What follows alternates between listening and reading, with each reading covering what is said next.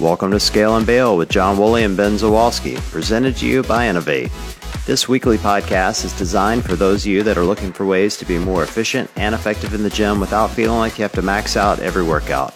We'll be covering topics relative to all aspects of fitness, and we'd love to spend time with you here each and every week, so get subscribed on all your favorite podcast apps and YouTube. Now on to the show.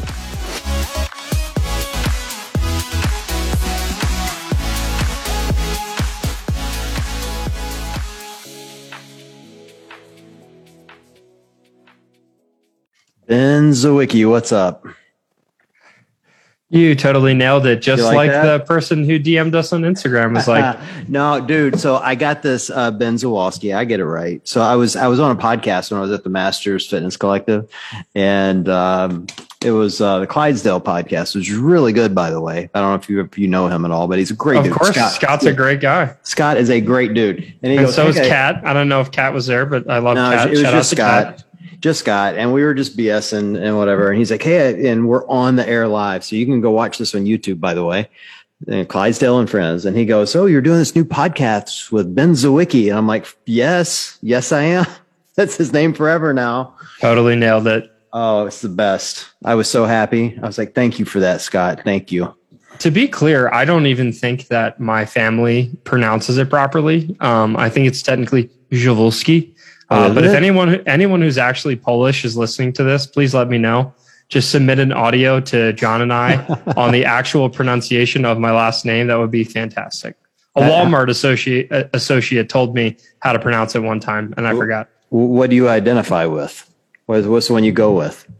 Jawalski. That's how we say it in Maryland. The DZI makes like a bit of a J, so it's not a Dizwalski. It's Jawalski. Wow, I'm gonna start spelling my own name DZIOHN. It's gonna be great. Makes total sense. It does make total sense, dude. Today has been a good day. Let me tell you why. For those that watch this on video, they're gonna. I heard you got some mail today. I got the new Scotty P Innovate 260s, dude. These things, I'm too stupid to figure out how to get them in frame. Boom, right there. Oh, dude, these things are so sweet. They're beautiful. Sweet. I think I might have a package waiting for me on the front doorstep, but we'll see. So I'm not exaggerating to tell you, I get a dozen emails a week, people asking me about these Innovate shoes since they've been sponsoring the show. And the 260s are the perfect blend between the 245s that they sent you and the 300s. Perfect blend. Like I wore the 245s all weekend. Did a bunch of like trail hiking in Moab and some mountain biking. And like, I just kept turning to the people I was with, and I was just like, I freaking love these shoes. Like I actually took them like paddleboarding and like fell in the water, obviously, because I have terrible paddleboarding balance, and then stood back up with them. And then by the end of the float, they were dry. Like they were amazing. And also the 300s are my favorite to actually like train in.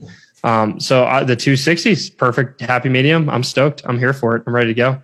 Yeah, they're great. They have like a little thicker heel, or better cushioned heel than I think than the 245. So more like the 300s. They're kind of perfect on the midfoot, and they've got a wider toe box like the 245s. And they're crazy light, and the material's different. So they're like, it's really breathable and light, and they're great, dude. I messaged Scott as soon as I got them. And I'm like, "Hey, I'm going to do these." He's like, "Well, give me feedback." So I messaged him when it's over. I'm like, "Well, today's WOD was a running WOD, and they were great, of course, because that's what you're known for." And he laughed. He's like, "Well, I was hoping they'd make me faster, but they didn't." It was such a speed demon at the CrossFit Games. I know. That was so sad to watch him just like limping. And, by the end, you're like, oh, he's actually injured. He's not just slow. Yeah.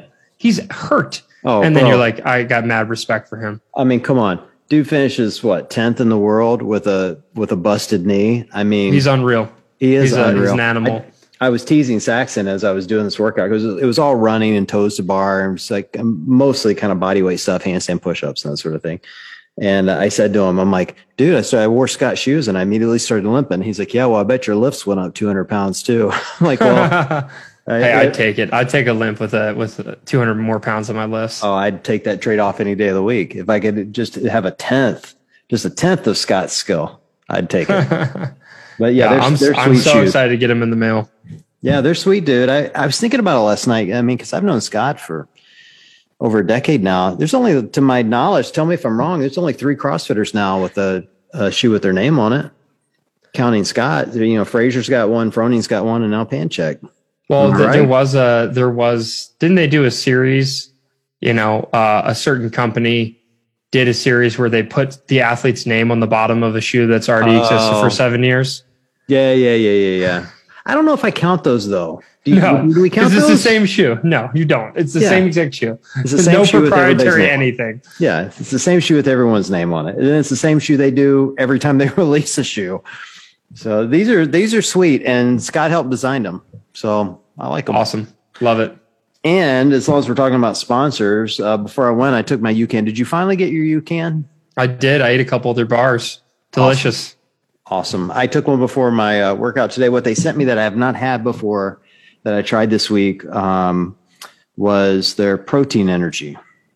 And it said mix it with almond milk. So I'm like, all right, I go to the store and I get the worst kind of almond milk. It's called milked almonds, which just sounds sounds horrible. Isn't that the worst thing to name? That's just the worst sounding thing in the entire world. Who thought of that? Who's like, you know what? Let's take almond milk, but make it sound worse. Let's call it milked almonds. I'm like, okay, but it tastes pretty good. And I wish they had like a video or like a picture description of like what it looks like to milk an almond. They've got tiny little nipples, Ben. Tiny little almond nipples.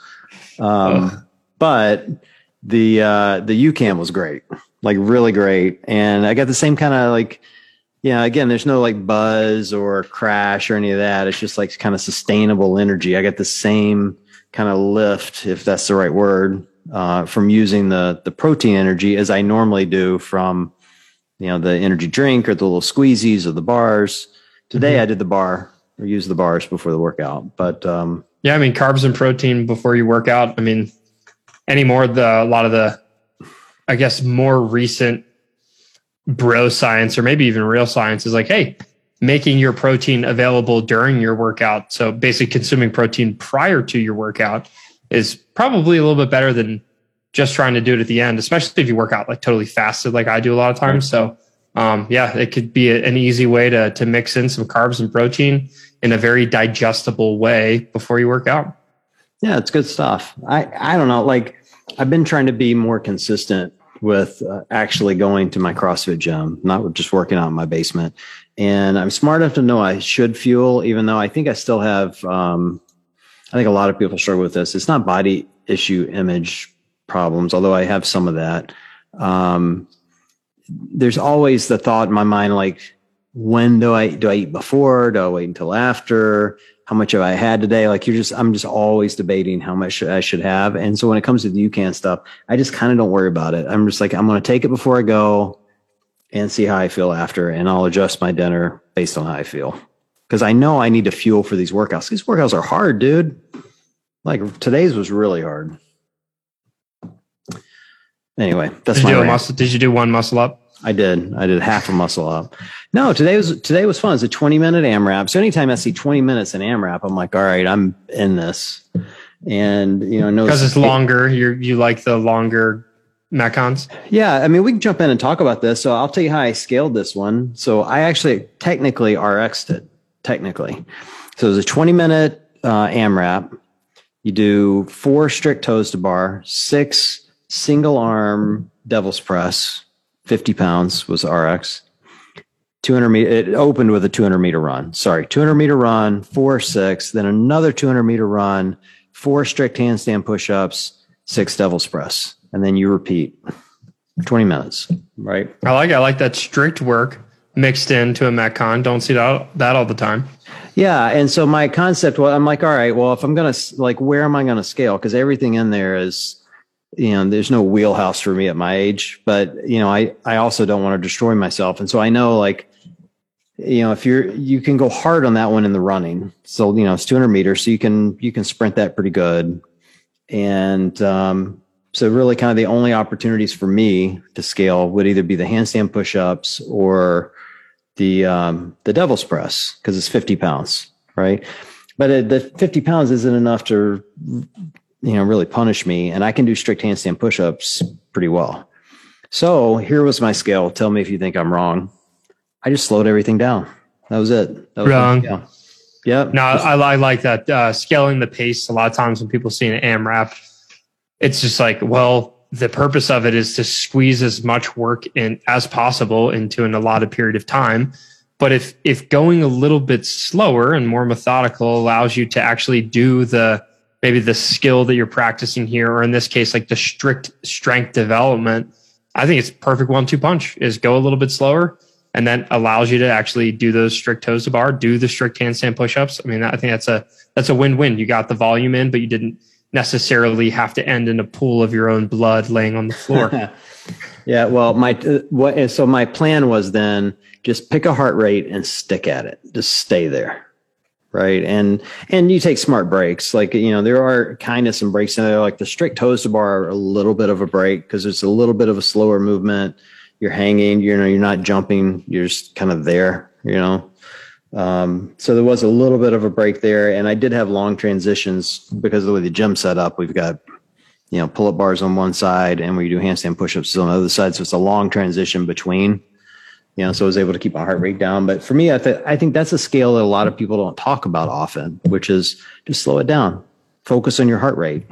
Yeah. And what's interesting is like, you actually probably got a better score, or a lot of people. We have quite a few years under our belts. We tend to know the pacing strategy of a 20-minute AMRAP, but your approach to like tone it, like take it down a couple notches, especially to start, a lot of people listening, as silly as it sounds, would probably get a better score overall, hypothetically, if they started off leaving a little in the tank. Because on a 20-minute AMRAP, I mean, I can't tell you how many people I've seen burn out after the first 7 minutes. And then it's just like, super high energy output. And then they reach a red line and then they're just like, they're just terrible for the last 13 minutes. But if you treat that like a longer Metcon like that, you start off at like 75% effort. At least that's what it feels like to you.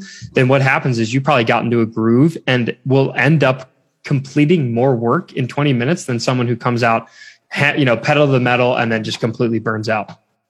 Yeah, my score was kind of right around the group score. My goal was to just have even split times. Like I view it like running. If I were out running 400 meters and I know, let's just say hypothetically, that's going to take me a minute 45 or 2 minutes. I don't want to be above that or below that. I just want to stay within that range. And I was kind of viewing that as the same way. Like I came in on my first round, if I'm remembering right, at like, I want to say it was like close to 4 minutes, 3:34 minutes. I'm like, all right, that's my split time. I have to stay within that range for the rest of the go, from end to end. And so I knew in round one where I was going to finish. I'm like, all right, I got to get 4 rounds plus something. Yeah. I knew that's where I was, The fact that like consistent split time, I mean, that's like one of the hardest things, whether it's like we have a course called Endless Engine at WOD Prep where we help people get better running, biking, and rowing. And one of the most important aspects for all three of those for improvement is being able to hold a consistent pace, like whether it's 400-meter repeats or 500-meter repeats on the rower, or assault bike intervals. It's like holding a pace is way more difficult than people realize, even if it is at like that 75% effort. So I like it. I think that was a great scale. I think you nailed the workout and probably got a great stimulus out of it.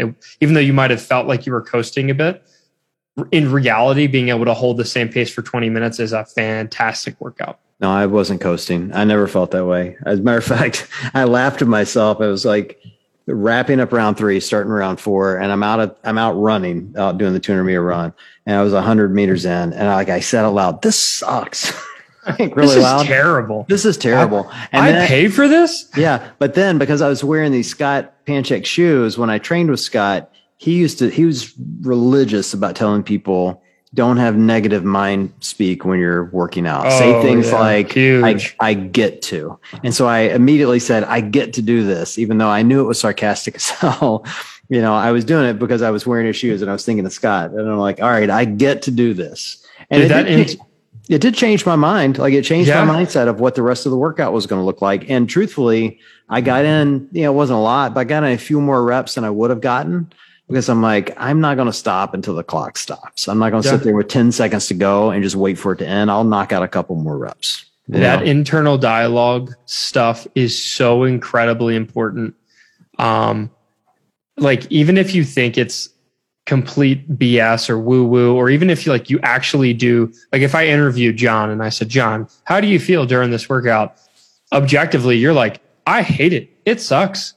But just simply even if you think it's BS, just telling yourself these positive affirmations during your workout and changing the internal speak from this totally sucks to I'm glad I can do every single rep, appreciating every rep. I get to do this. Even if you believe it's complete BS, it actually does change the way that you approach the workout. I'm a big proponent of that, even though I'm not into the woo-woo stuff.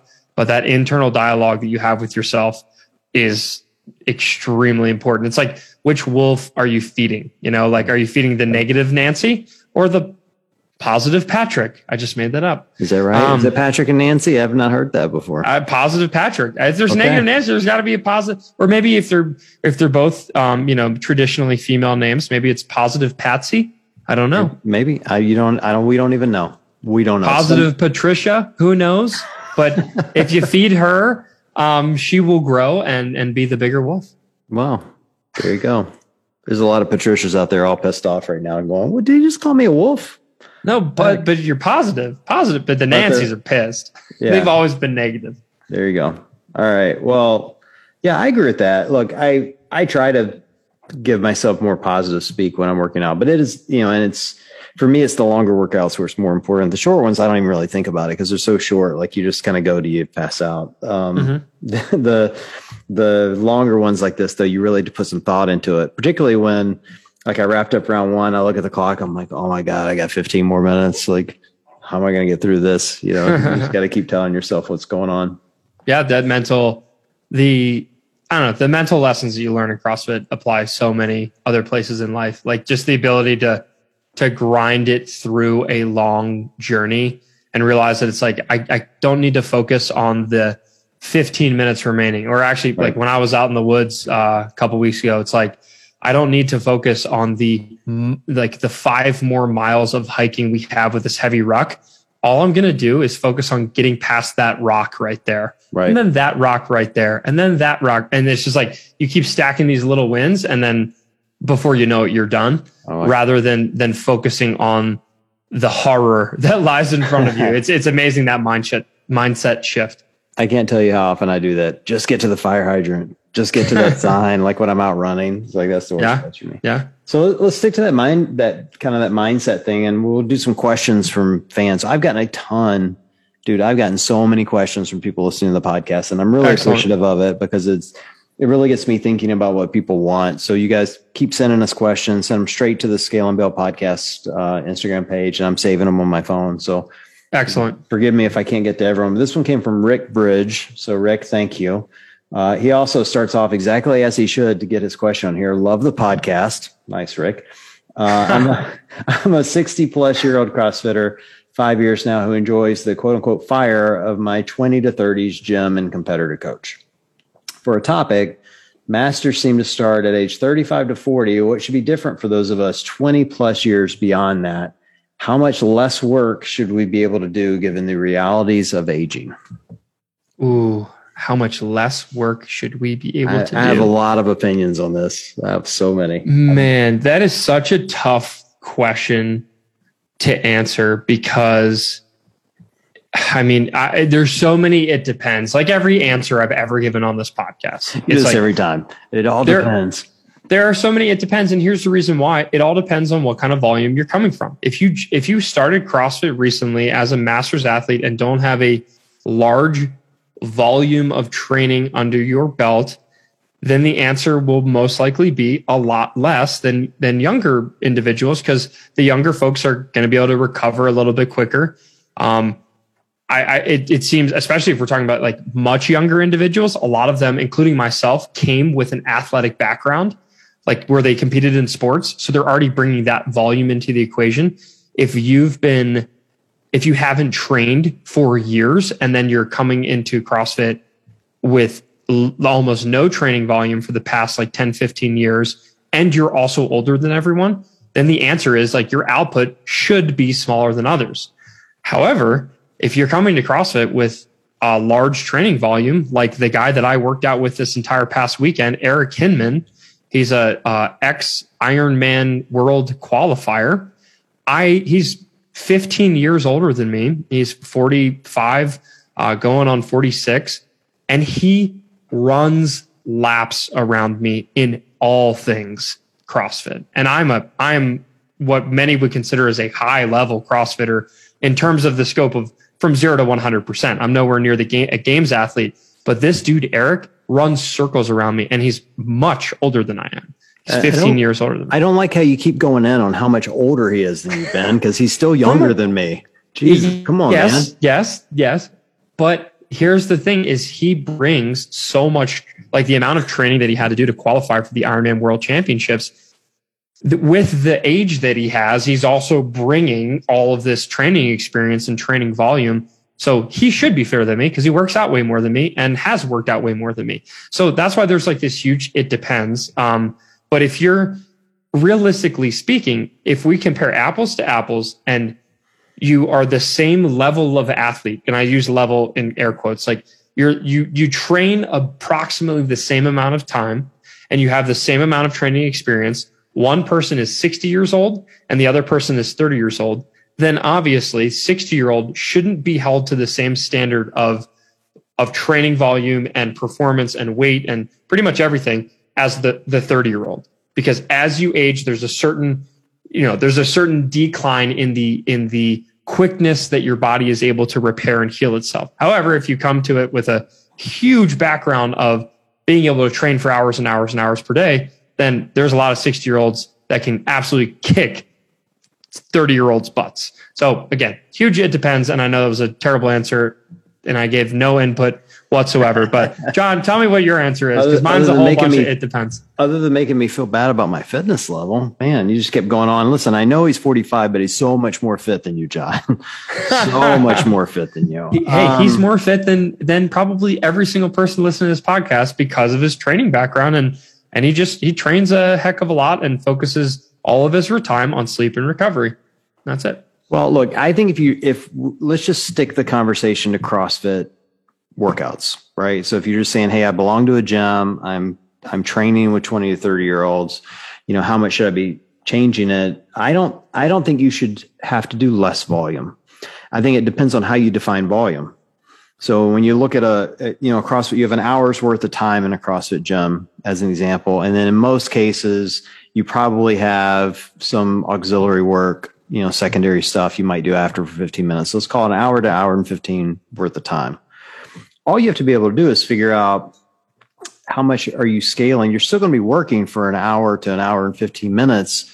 You're not going to be doing, the volume piece maybe is the weight or right. Even the reps. And I would argue if you're scaling appropriately as an older or a scaled athlete, you may actually end up doing far more reps than those younger athletes. You're just not moving as much weight. So I think you really have to figure out what are your goals here when you really think of, kind of volume or how much should you be doing versus these, kind of young people. I look at it when I go in with them is I'm going to do the same amount of work in time, but I'm not going to push as much weight as they are. So I'm going to do as many reps, or I try to scale my workouts to do the same number of reps as them. So I'll give you an example. I did a workout a couple of days ago. It was a short one, but it was 9-6-3 wall balls, burpees, and power cleans. The RX was a 20-pound ball and 135 pounds on the barbell.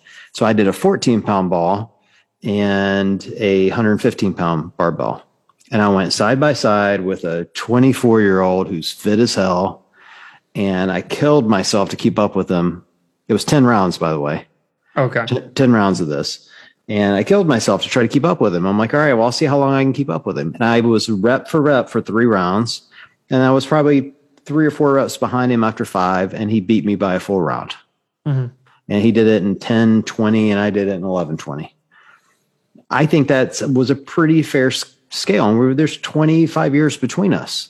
Mm-hmm. Now, are there, people older than me or my same age, maybe that are less or more fit? Then decide what pound wall ball you want to use. I was using a 14-pound ball.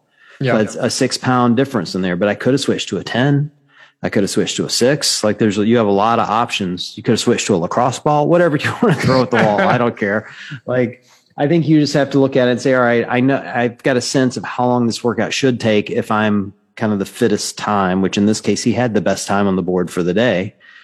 And I want to put in the same level of work. So I guess that's, I think you're just looking for the intensity level that goes with it and kind of be within the same time domain, if that makes sense. Remember, we've talked, I think a lot of people want they want a specific number, or they want if X, then Y. And the issue is that there are so many factors, again, previous athletic experience, training volume, age difference.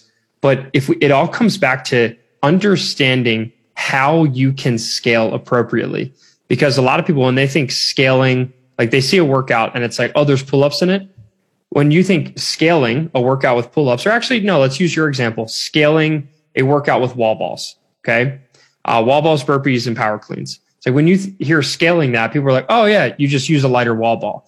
Well, there's actually a lot of different ways that we can scale that. You could scale the wall ball by squatting less deep each wall ball and use the same weight. I wouldn't necessarily suggest that, but maybe there's a limitation on your range of motion. So remember, we can always scale reps. So the total amount of reps you do. We can scale ROM, aka range of motion. So you could, rather than doing a power clean from the floor, you could have done a hang power clean, and that might have been easier for some people.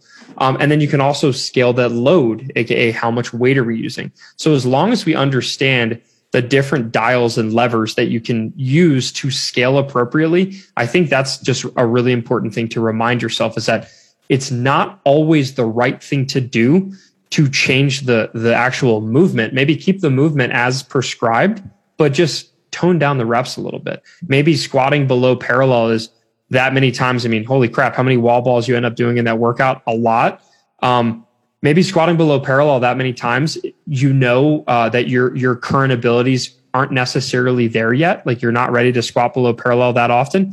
Then maybe half the wall balls, or maybe that bottom range of motion in the power clean, where you're bent all the way over, picking the barbell off from the ground, is a little bit, that's challenging for you. Then you could do those power cleans from a stack of plates, or you could do hang power cleans or something like that, or do them with dumbbells. There's just so many different adjustments that we can make. You're still going to get the same stimulus, which is why CrossFit is so incredible. The 78-year-old can be working alongside the NFL athlete that's 19 years old or 21 years old or whatever, and still get the same stimulus out of the workout if you or your coach knows how to scale and assess properly. So if you're doing it yourself, just always remind yourself there are multiple ways to scale: range of motion, the amount of reps, or the load, the actual weight that's being used. Those are the three big ones. Yeah. And the only other thing I would add to it is manage your own expectations.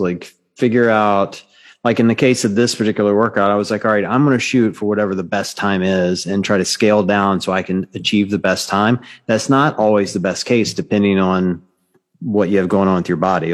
Part of what this question assumes is, as you get older, things change with your body. And there's the very reality as an older athlete that you have days where your knees hurt and other days they don't, ankles, shoulders, whatever, And so sometimes it might just be managing expectations and going into a workout like the one I did today and saying, all right, instead of the run, I'm going to bike.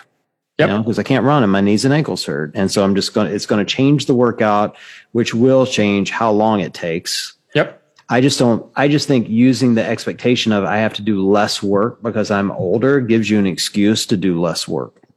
Right. Yeah. I think understanding that, being older isn't a get out of jail free card to avoid the workout entirely. Right. We have a meme video, I think, at WOD Prep, where it's like, hey coach, I got a thing going on with my knees. So instead of the burpees, I'm just going to sit on this box, and then I'll do all the other things, but just not the burpees. I'm going to try that.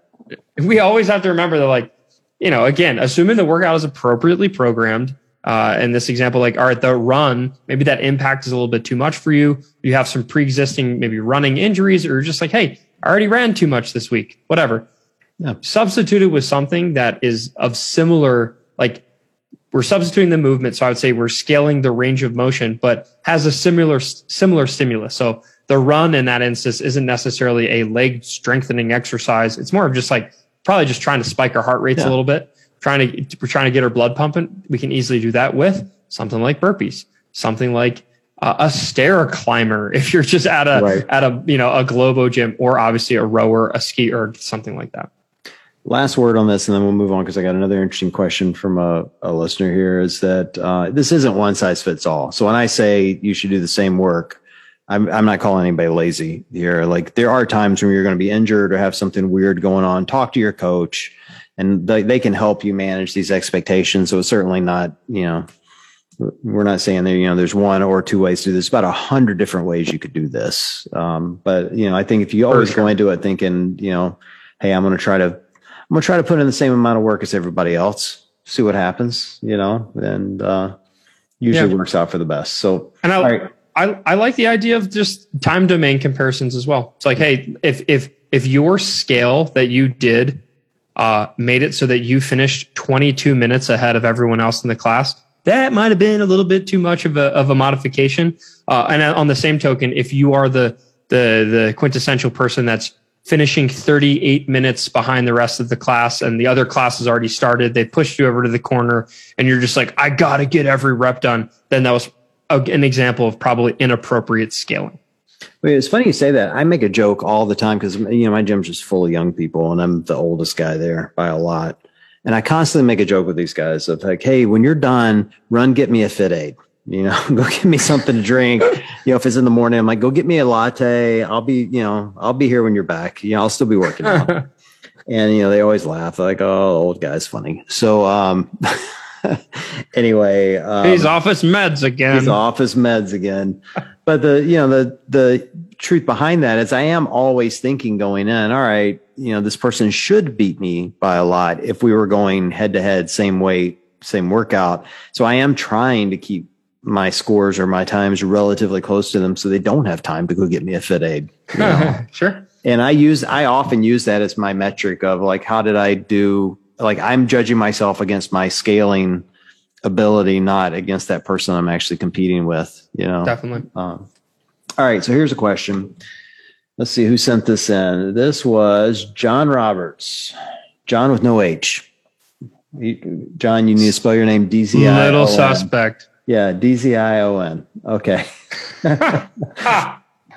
He goes, I'm a 40-year-old that started CrossFit in my late 30s. So I'm at the beginning of my journey. And I was wondering if others had issues with frustration/anger mid and post WODs. Oh, I got a lot of thoughts on this. Oh my God. You may have touched on it with the mental toughness part in episode 3, but if you do more on it and assuming it's just not me, it isn't, John, by the way, it isn't.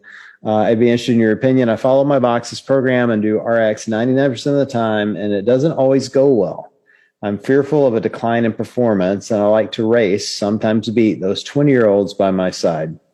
But I'm beginning to think smart scaling is something to try, assuming I get this frustration, anger thing under control.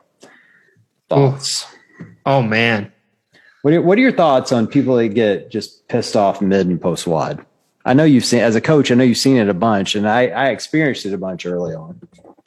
So there's a lot to unpack here, and I'm going to read into a couple things, and this is not an attack at you, incorrectly spelled John, as this John says. Yes. I think you spell it fine. DZION. Yes. So to me, it sounds like there's a bit of like ego involvement there. When you say you're angry and frustrated, you also threw in a bunch of things about like trying to beat the younger kids and RXing 99.9% of the time. Those two kind of like additional bits of information potentially show that you are not necessarily approaching each workout as I'm using this to develop me as a fitter and healthier human being, but rather I'm using this workout as a way to flex on these younger whippersnappers and show them who's boss. And then the frustration potentially comes in when you don't have that flexibility in a different way. You know, like you can't flex on them. You can't show your dominance. And that's ego. And that's something that my God, dude, I've struggled coming from a high level competitive background. That's something that is a very hard pill to swallow, not beating people when you're used to beating people and being okay with that. And the way that I've personally dealt with that is completely pulling the rug out from underneath myself, not putting my attachments on RXing workouts, beating other people, which I know those are two fun things that keep you coming back to the CrossFit gym and following your boxes programming. But if you eliminate that attachment of trying to beat these younger kids and put them in their place and make the workout more about developing you as a person and how can I get a little bit better in this instance? I can't control how everyone else does, but I can control my effort with myself. That's the anger and frustration that like maybe I'm okay with. Are you getting angry a little bit at yourself? Like, come on, you can be mentally stronger than that. Like, come on, Ben, like pick up the bar. Like that kind of frustration and anger, I'd say is maybe a healthy frustration and anger. But if you're getting angry at the fact that you're not beating the people that you wanted to beat, that's very much an ego thing. So for me personally, my ego book is Ego is the Enemy by Ryan Holiday. I read that one, try to reread that one once per year. Just kind of helps put you in your place of like, who are you serving? Are you feeding, like, are you trying to be the person that I'm the kind of person that always beats other in the workout, and I'm the kind of person that RX every workout? Because if that's where your ego identifies, then that's where that frustration is coming from. And that's going to be a tough one to break down. But once you get rid of that and you're just like, hey man, I'm just here to work out and improve myself, that is going to be a much better path for you. So that's what I'm reading into in this particular situation. What do you think, John? I think they should, if they want to flex on these 20-year-olds, you should do like you did and just go buy a Tesla.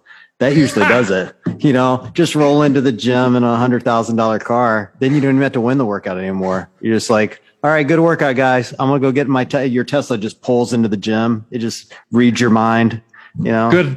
Good luck getting paid hourly. I'm going to go collect my salary. We had a guy roll into the gym. This guy that goes with us, and he's great, and he's master's athlete like me.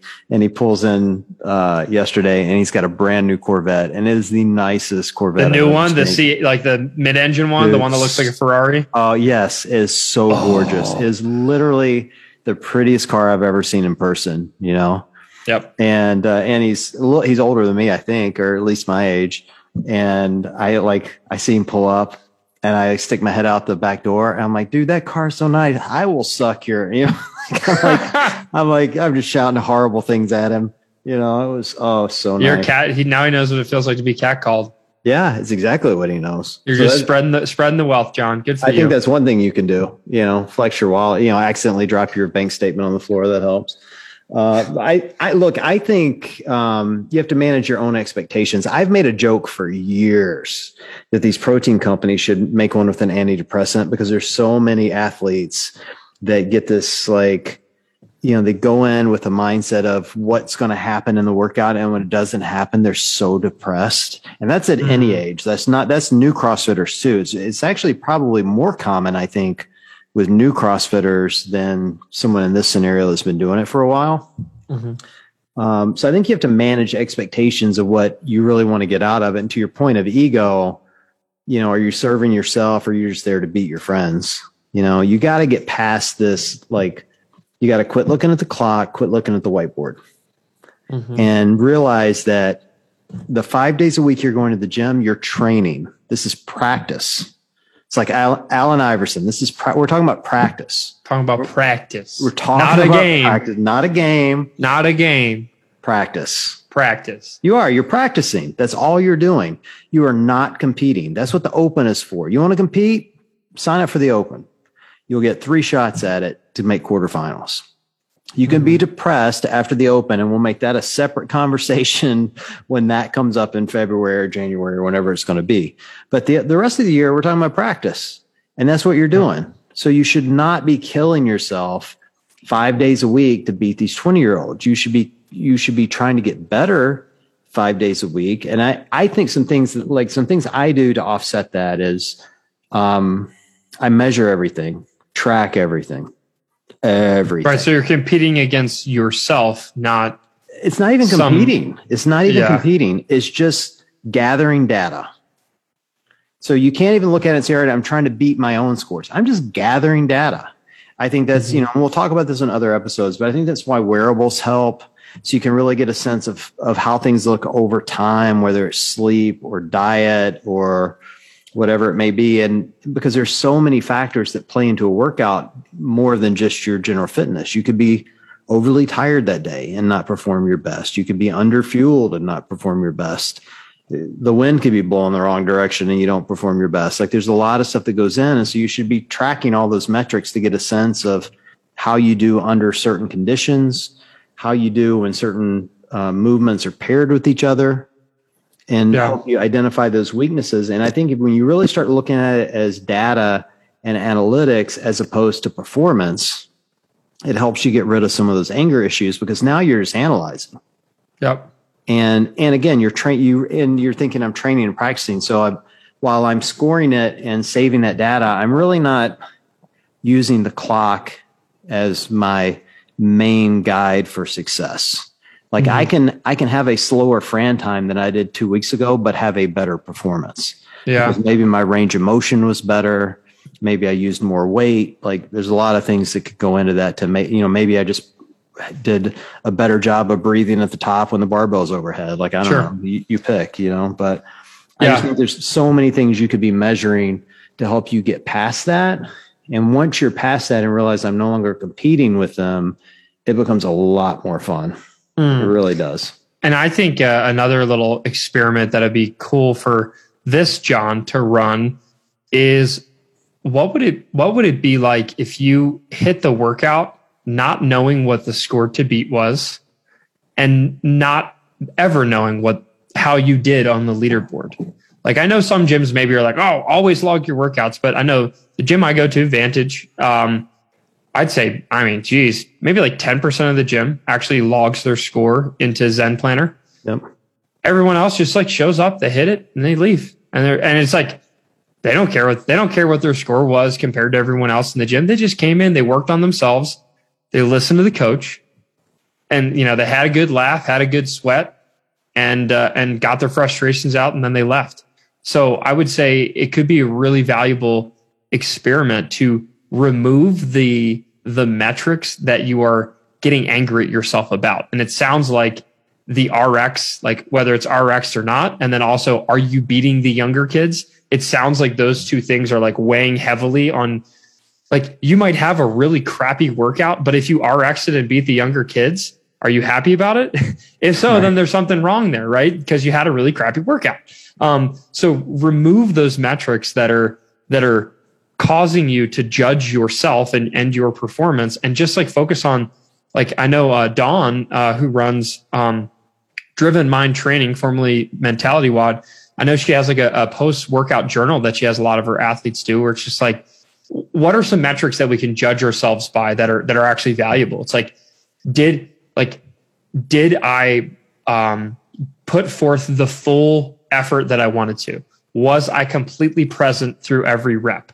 Like, did I give myself grace when I messed up? Did I take a chance in the middle of the workout? It's like all of these things where it's like, if you can control what you can control and stop worrying about the RX, stop worrying about, did you beat the 27-year-old who is trying to qualify for some high level competition? Like, stop worrying about all those things because you can't control that.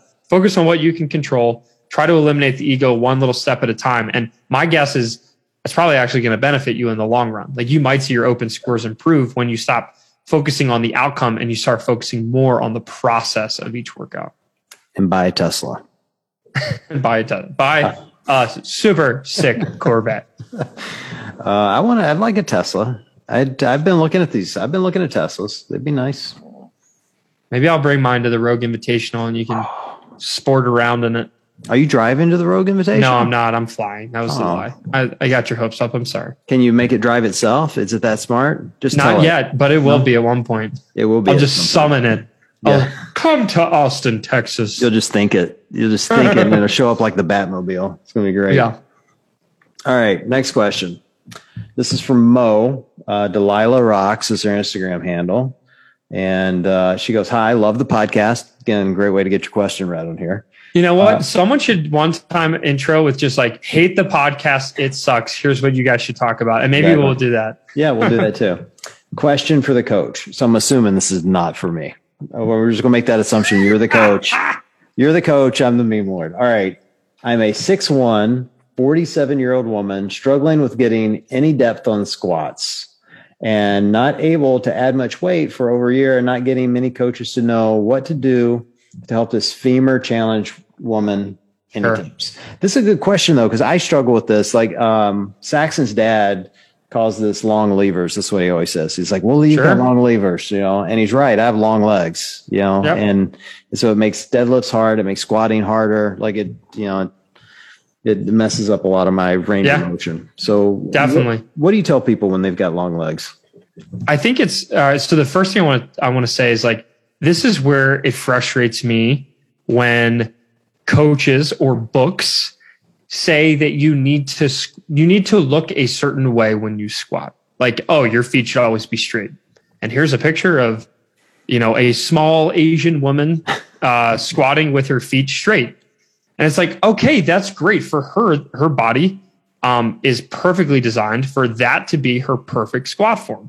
Other people are not built to squat. So if you grew up in China, you would not be chosen to be on their Olympic weightlifting team, right? Like, you do not have the body dimensions for it. I'm glad you clarified that you were referencing the Olympic weightlifting team, because the Chinese are universally known as having a great weightlifting. I was like, why is he talking about Asians? Like, how did we immediately get to Asian women? But so the reason I'm talking about it is because a lot of people they like judge their form.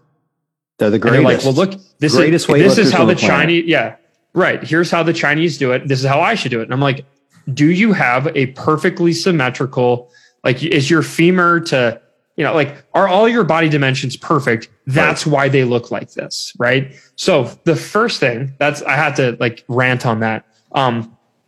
So just because your squat does not look like my squat, I'm 5'9" on a decent day. And if I haven't done handstand push-ups, like I'm 5'9.5" maybe. And my body is built to have like a pretty good squat, right? But that being said, like, John, you're significantly taller than me. Your femurs are longer. Your squat, your high bar back squat or your front squat is going to look a lot different than mine. And we can't necessarily expect to have the same exact mechanics and look the same. Okay. So don't compare apples to apples there. So that's point one. Very important to remember. Now, point two, for everyone, this is very general.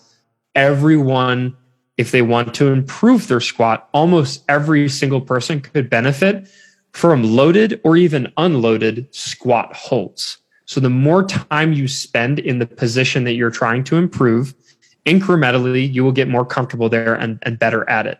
So for myself, even though my mechanics, like my 5'9.5" frame and my femur length, yada, yada, yada, all of those things are built to actually squat pretty well. I still had a really, really ugly squat when I started CrossFit because I had never done it. None of the sports that I ever played, football, basketball, we never squatted once. It was always power cleans. We never went below parallel. So what I did and what I had to do for a very, very long time was what's just called squat therapy. Literally all it is I was holding the dead bottom of an air squat as low as I could go without experiencing pain for as long as I could go without experiencing pain or numbness. And at first, that was like less than a minute. I couldn't hold the bottom of a squat without my lower back acting up or without my knees feeling terrible. So I'd go less than a minute. I'd stop, shake it out, keep watching whatever TV show I was watching at the time in college. And then what happened is like every time I would sit down to watch, I think it was The Office with one of my roommates, he'd be laying on the couch. I'd be holding a squat. And I would just I'd start a timer. I'd see how long I could go before that pain or numbness would occur. And then I'd stop. And what happened was I literally went from, I remember like the first day, it was like less than 30 seconds. I couldn't hold the squat for less than 30 seconds or for more than 30 seconds because the front of my shins were burning so much.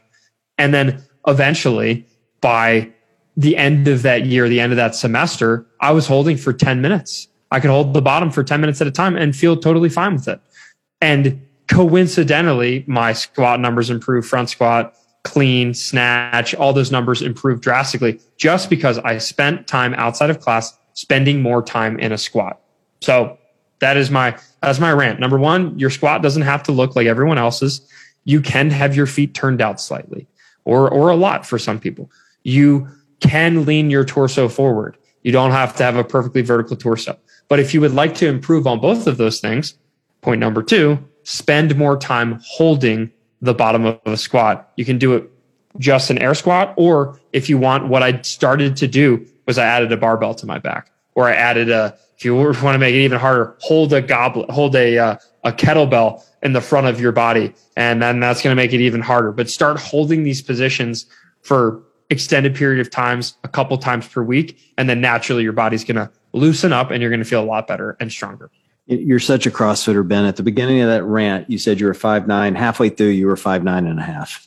I'm 5'9.5", John. Okay. I didn't want to. I didn't want to shortage myself. You say so. 5'9.5". Well, look, the first thing Delilah Rock should do at 6'1" is she should walk around the gym just patting the men on top of the head. Nice lift, buddy. Every time somebody says good wide, she just pat them on top of the head. That would make me feel better. I'm 6 feet, so I have the same problem in a CrossFit gym. I'm far too tall for the sport. And to your point, I like to do pause squats. That really helps. One thing that I do often, particularly as I've gotten older, I'll do this is I'll just go to the rig and I'll hold the rig and hold a squat. So you're taking some of the pressure off, and then you can even rotate around a little. You know what I mean? Like you can, you're moving for sure. Yeah, you can move side to side, back and forth. You get a lot of flexion in your ankles and your knees, like you can, without putting too much pressure on them or fear of tearing or ripping something at this age. And that always helps for me. And I think I'd learned from I think the Barbell Shrugged guys maybe on one of their podcasts of literally like in my warm up, I'll put plates on the barbell and the weight's relative to whatever you're comfortable with. For me, it's like 135, and I'll just hold a squat. Just put a back squat and just hold it for as long as I can. So kind of what you're talking about, but I'm trying to get in that position we're going to be in for the lift. And it helps me, feel where my knees should be. It's a light enough weight. I'm not worried about hurting myself, so I can work on getting my knees pushed out and like kind of feeling where they are, over my feet or, behind wherever they need to be, and to your point of not all, squats look the same. Mine does look different than others because of the way my legs are built. I've been yelled at at coaches for years about your feet are in the wrong place. Your feet are in the wrong place, until I finally found coaches that I have now that realize, do you feel comfortable? Are you hurt? Do you have pain? Are you below parallel? Or like, how does it look? You're good. And I think that's what you're looking for. It isn't so much saying, do you have this perfect, to your point, do you look like a Asian Olympic team, the Chinese Olympic team that's world class? No, you should feel comfortable and you're not getting injured. Absolutely. That's it. Absolutely. Yep. It's so funny. Again, this is yet another topic where we didn't talk about it preemptively leading into the show, and the prescription that we're giving is very similar. It's like, you're spending time, you're doing exactly, you're loading, you're even unloading by, doing that squat and holding on to the post, but just like getting into the position that you want to be in. If the only time that you spend time in the bottom of your squat is when you're feeling bad about not being able to squat well in the middle of class, then the best way to, again, practice is spend a little bit of time outside the class. You don't need to foam roll a specific part. You don't need to do anything crazy. Just do more of that specific movement, like holding an air squat or like holding a very light weight at the bottom of the squat. And just relax there. See if you can see if your body will even let you relax, and you'll be amazed at how much more comfortable you get at the bottom of those squats. And then naturally your form's going to start improving. When you're more comfortable there, you won't be as tense. Maybe you'll be able to have that torso a little bit more upright. Maybe your ankles are going to loosen up a little bit, and you're going to be able to actually get those knees a little bit out in front of your toes. Maybe you'll be able to drive your knees out a little bit more. Like, all these things will start to happen when you spend more time there. Yeah, this is one of those things like we were talking about earlier, where you can really get ego or jealousy or whatever if you start managing your movements or judging your movements against others. You really need to manage your own expectations. Like, we were warming up tonight and we were doing lunges, and I'm in the class with 3 or 4 women, and 2 of them are like 5'4", and clearly do yoga all day, every day, because when we're in a lunge, they're like literally half an inch above the ground, Yeah. and like, I've got this jealousy in my mind. Go, oh God, I wish I had that kind of, ability to flex in my knees and ankles. And I said to the coach, I'm like, hey, if you turn the music down, these young ladies could listen to my knees rip. It'd be really fun for them, Snap, crackle, pop. Yeah. They've probably never actually heard tendons tear away from the bone and muscle, He's being sarcastic, everyone. Well, look, I've been around long enough now to manage my own expectations and knowing I don't need to look like them. Yeah. I know my legs are longer. I know what my flexibility is, and I'm trying to improve it like everyone else, but I'm not a week away from where they are. And my body type is different. I will likely never be where they are, even if I worked on it every day, all day. Yep. It'd be really difficult to get there. Absolutely. So it's just, manage those expectations. And at 6'1", you're too tall. So maybe take up Orange Theory. I don't know. Kidding. Actually, just cherry pick. Here's the advice. Cherry pick all the workouts. Yeah. Show up for rowing. Only show up rowing and wall balls. Yep. Maybe some deadlifts. Crush the class and go home. That's great. Yep. That's what you should do. All right. Next and last question. So this one comes from Alex Ibertowski. God, I hope I got that right. Hey, you're Polish. Teach me how to pronounce my name. Well, he doesn't have any odd Z's in the front, so I'm going to guess. There's an SKI at the end. He's Polish. Yeah, I know, but I'm guessing I pronounced it right. So again, enjoy the show. Nice job, buddy, with the suck up. Here's the topic I'd be interested in hearing about and that I'm currently struggling with: strategies, tactics, and tips for minimizing hand tears and how to treat them once they happen. Oh, I'm an expert in hand tears, both in tearing them and treating them. Well, how about you go first? Give me some. Oh, well, I mean, look, the first trick is minimizing. That's like, you want to be your own best friend here and make Step one, do not tear. Yeah. Like if you want to fix hand tears, don't tear, and so, there's a number of ways. The easiest way is to scale and to, if your hands are in a bad position, maybe do something different than whatever the workout calls for. Tonight we had toes to bar and I was bitching going in because we did toes to bar on Saturday. And so this one had strict toes to bar in the workout, which isn't bad for hand tears. But then after the workout, we had a 5-minute break after that 20-minute AMRAP. And then we had to do 1 minute, or you had to do 2 rounds of max toes to bar. Just go, unbroken with 1 minute in between. So I knew I was basically 3 minutes worth of work, 1 minute rest in between, and, lots of toes to bar. I got 33 for the record.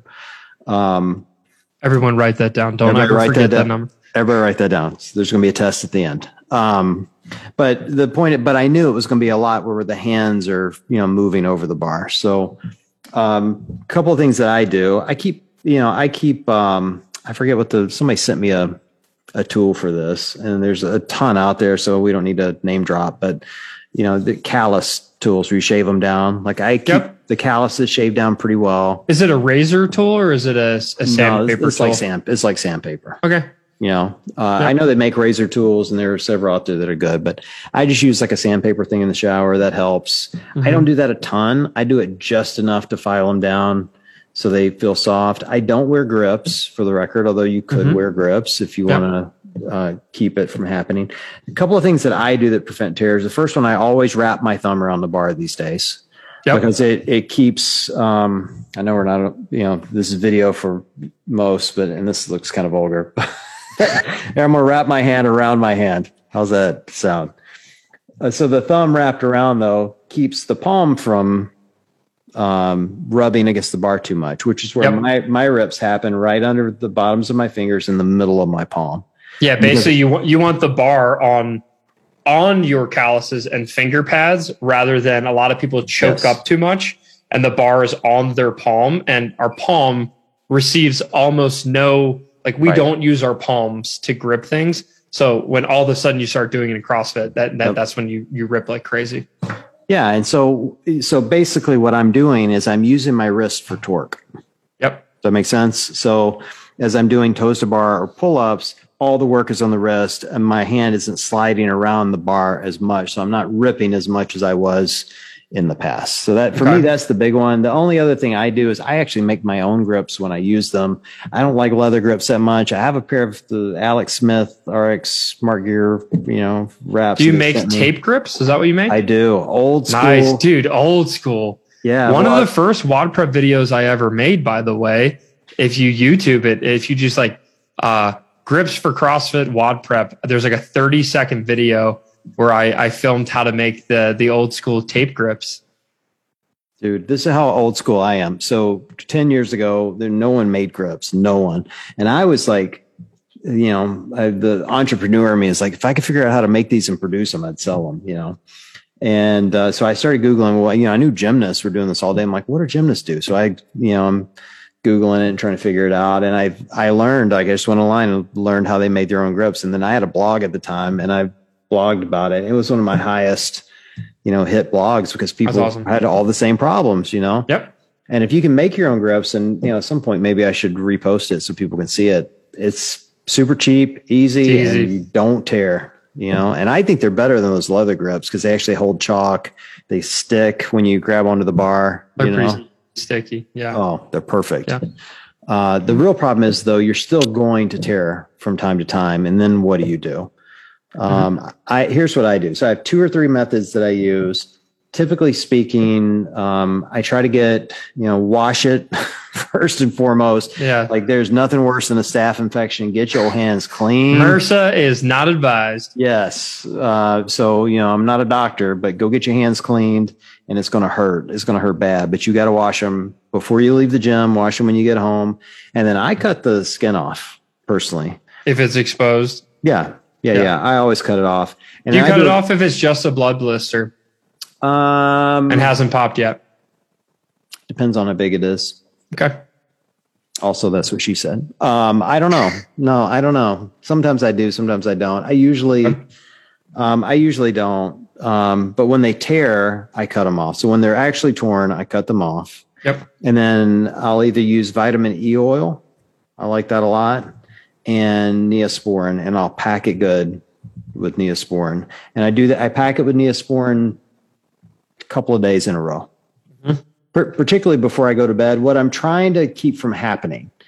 So it isn't that the Neosporin is like this magic thing. What you're trying to keep from happening is your hands dry out and then it cracks. Yeah. Because that is the worst. The worst, a double tear. Tear, raw skin, heals, not hydrated, cracks again. Oh, takes forever to heal. So for me, it's like, use the Neosporin for a couple of days, pack it good. And then it usually heals, close enough within those couple of days. If it's deep enough, I'll pack the Neosporin and use vitamin E oil for 3 or 4 days. And that's usually good enough to get it done. The kind of the last resort for me, if it's really bad or in an awkward place, is I'll go buy those blister Band-Aids. Yep. You know what I'm talking about? Just cover it. Yeah, these waterproof ones. Yep. Yeah, they like bubble up, and I'll use those. And then probably the last thing I would say is that don't get in this mindset that you got to be the toughest SOB on the planet. Like if your hands are ripped and the next day the workout has bear crawl, skip the damn bear crawl. Yeah. Seriously. It's actually a huge pet peeve of mine when people wear hand tears as like this badge of honor in CrossFit. Like, yeah, it was cute like 10 years ago. And I probably did like the shin blood and the hand blood as like, oh, I'm a CrossFitter. But actually you're hurting your fitness, especially with the hand tears. Think about how much stuff we do with our hands. If you rip your hands on a consistent basis, that means you either need to skip the gym, which is advised to help you heal, or you're obviously performing at a lower intensity because you need to scale down because your hands are gushing blood everywhere. Yep. And it's just frankly disgusting. Like, I don't know about you, John, but I'm not a huge fan of sharing bloody bars with other people. Well, look, here's, I think, the problem most people have. And here's something I did the other day. So we had a workout that had pull-ups in it. And I forget what the rep scheme was, but it was a lot of pull-ups. And I got kind of close to the end of the workout. And if you ever have that moment where you feel your hand about to tear, it like kind of pops, but it doesn't tear. But you know, if you do more reps, it's like that. It separates, but it hasn't actually. Yeah. Yeah. So I had to make a choice. I'm like, all right, well, I can keep going, finish the workout and tear, or I can call it. And I called it. Now I kept working out. I just didn't do pull-ups anymore. Right. And, and so the workout, I didn't get to finish the workout the way I wanted to finish it. But to your point, like what I didn't want to do was affect my next 5 workouts. No, you didn't let your ego take over and be like, I got to finish it. I got to beat other people. And then boom, rip, tear. Yeah. Now you can't work out for the next 3 days. Yeah. This, again, we're talking about practice. Yep. Just talking about practice. Everybody needs to go watch that video. Allen Iverson's the greatest. Allen Iverson practice. Yeah, it's true though. Like we're just talking about practice. We're not talking about if you're at a competition and you're going to rip. Like I remember seeing Haley Adams' hands rip at Atlanta or whatever it was called in the games, and I felt so bad for her, But she's in a comp, like she has to keep going. Like she can't stop. She's trying to win. But when you're in a day-to-day training, what are you doing? What are you doing? Like either make grips or wear grips, or do fewer reps, or find a better way to keep them from ripping. Or do some of these tips beforehand and save yourself the trouble, but don't rip your hands in 3 or 4 places and then take a bunch of photos after and post it on Instagram to show everybody how tough you are. It's not cool anymore. Yeah. We used to do that all the time. Same. So the reason I wanted you to go first is because mine's going to be a bit of a cop out. I just checked 13 hours ago. I released a 17-minute video with in-depth instructions on this exact topic. So how'd I do that? How'd I do? Yeah, you did really well. So we actually have 2 videos. I have an older video called Hand Care for CrossFit that I shot in Japan a long time ago. And it's it's actually, I think, the most popular hand care for CrossFit video on YouTube. And then we just released a follow-up a couple of years later, aka today, on the same topic. And I actually talk about a couple grips that I'm actually a big fan of now. Back then I was like, I don't use any grips. And I think I might have even talked about taping your hands and stuff like that. And then this time I'm like, hey, I actually did find a couple grips that I really like and use for specific types of bar work that can be really beneficial for people. Ultimately it comes down to a couple steps. Number 1, do not tear. And there's whether it's shaving your calluses or using the little sand bar to or even just straight up sandpaper to sand down your calluses so that they're soft and supple. That's like the big thing is don't tear. And it could also just be wearing grips. If there's specific movements that like toes to bar and pull-ups, I got a pair of grips that I use now that I never used to wear. And it's frankly cheating. It makes it way easier. It's so easy. Grips are really easy these days sometimes. And then if you do tear, the inevitable pain that ensues when you're showering, washing your hands, scratching your head, things of that nature, very, very painful. And there's a couple tips in there, like, you can cover it in Vaseline. Like basically you put Vaseline in the tear and then wear a rubber latex, like my barbecue smoking gloves that I wear. Right. I will literally, I tore once this year. It's the first time in probably like 4 or 5 years that I've torn on a barbell workout actually. And I just put Vaseline or Neosporin all over it and then put my barbecue glove on. And then I was like, oh, I can shower. This is great. So that's a tip that you can use because if you haven't experienced the pain of showering or washing your hands after a hand tear, I feel like it's something that everyone should experience once and then never do it again.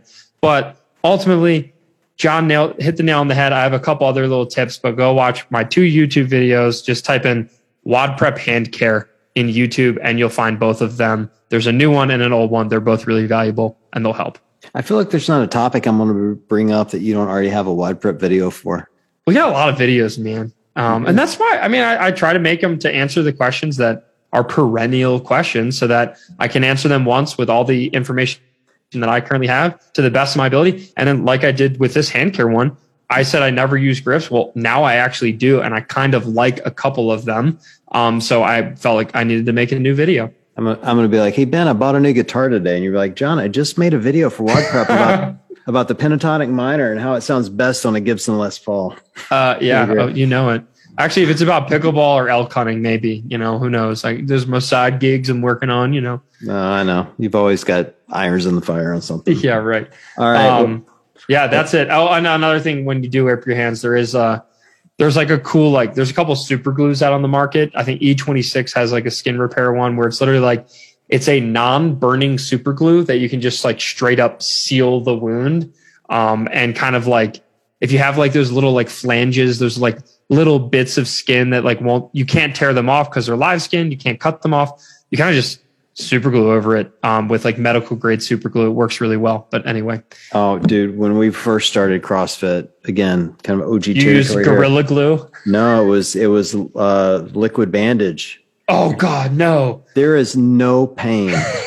No pain. I don't care. That's like stepping on a Lego, man. You want to die. Ladies listening to this, I know a lot of you have had babies.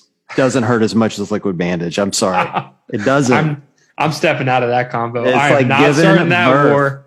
I'm going to talk to Nikki on the podcast with her tomorrow about this. I'm like, hey, listen, I know you just had a baby. Liquid bandage is far worse. It hurts so bad, dude. It's like, I don't know what troll put that on the CrossFit.com. Like, oh, if you rip your hand, just use liquid bandage. I remember doing that and I screamed. I mean, I literally was like, ah! It's so bad. I mean, it's like double alcohol. I don't know what makes it worse than just straight alcohol, but it is. It's like, I'd rather just take a knife and jam it into my that's my what open it feels wound. like. It's like it burns and feels like someone's stabbing you, and there's so many wrong things with it. Anyway, all right. Well, that's all the questions we have for tonight. I got a whole bunch more. I guess I would ask people listening, keep sending us questions. You guys have so many good ones. It's been a lot of fun. Kind of keep buttering up John by saying, love the podcast. I love the way your hair's looking these days. Yes, exactly. We'll talk about your hair on the next one. I saw pictures of you after the hunt. Oh yeah. I was shaggy. You were looking a little shaggy. We'll talk about that on a later episode, but can't wait. But for tonight, I think we've covered all the CrossFit problems we could. So it's been fun. We'll catch up again soon. For everyone listening, hey, thanks for joining us. We appreciate you guys being here with us each and every week, and we will chat with you guys soon. Hey, share the podcast with someone. If you have a beginner who's getting into this, share it with them, and hopefully we can help them out. Damn, you're a smart guy, Ben. That's viral. It's viral marketing. Ben probably has a WOD Prep video on how you can share this. So just go to work and check it out. All right. Thanks, guys. Take care. Bye.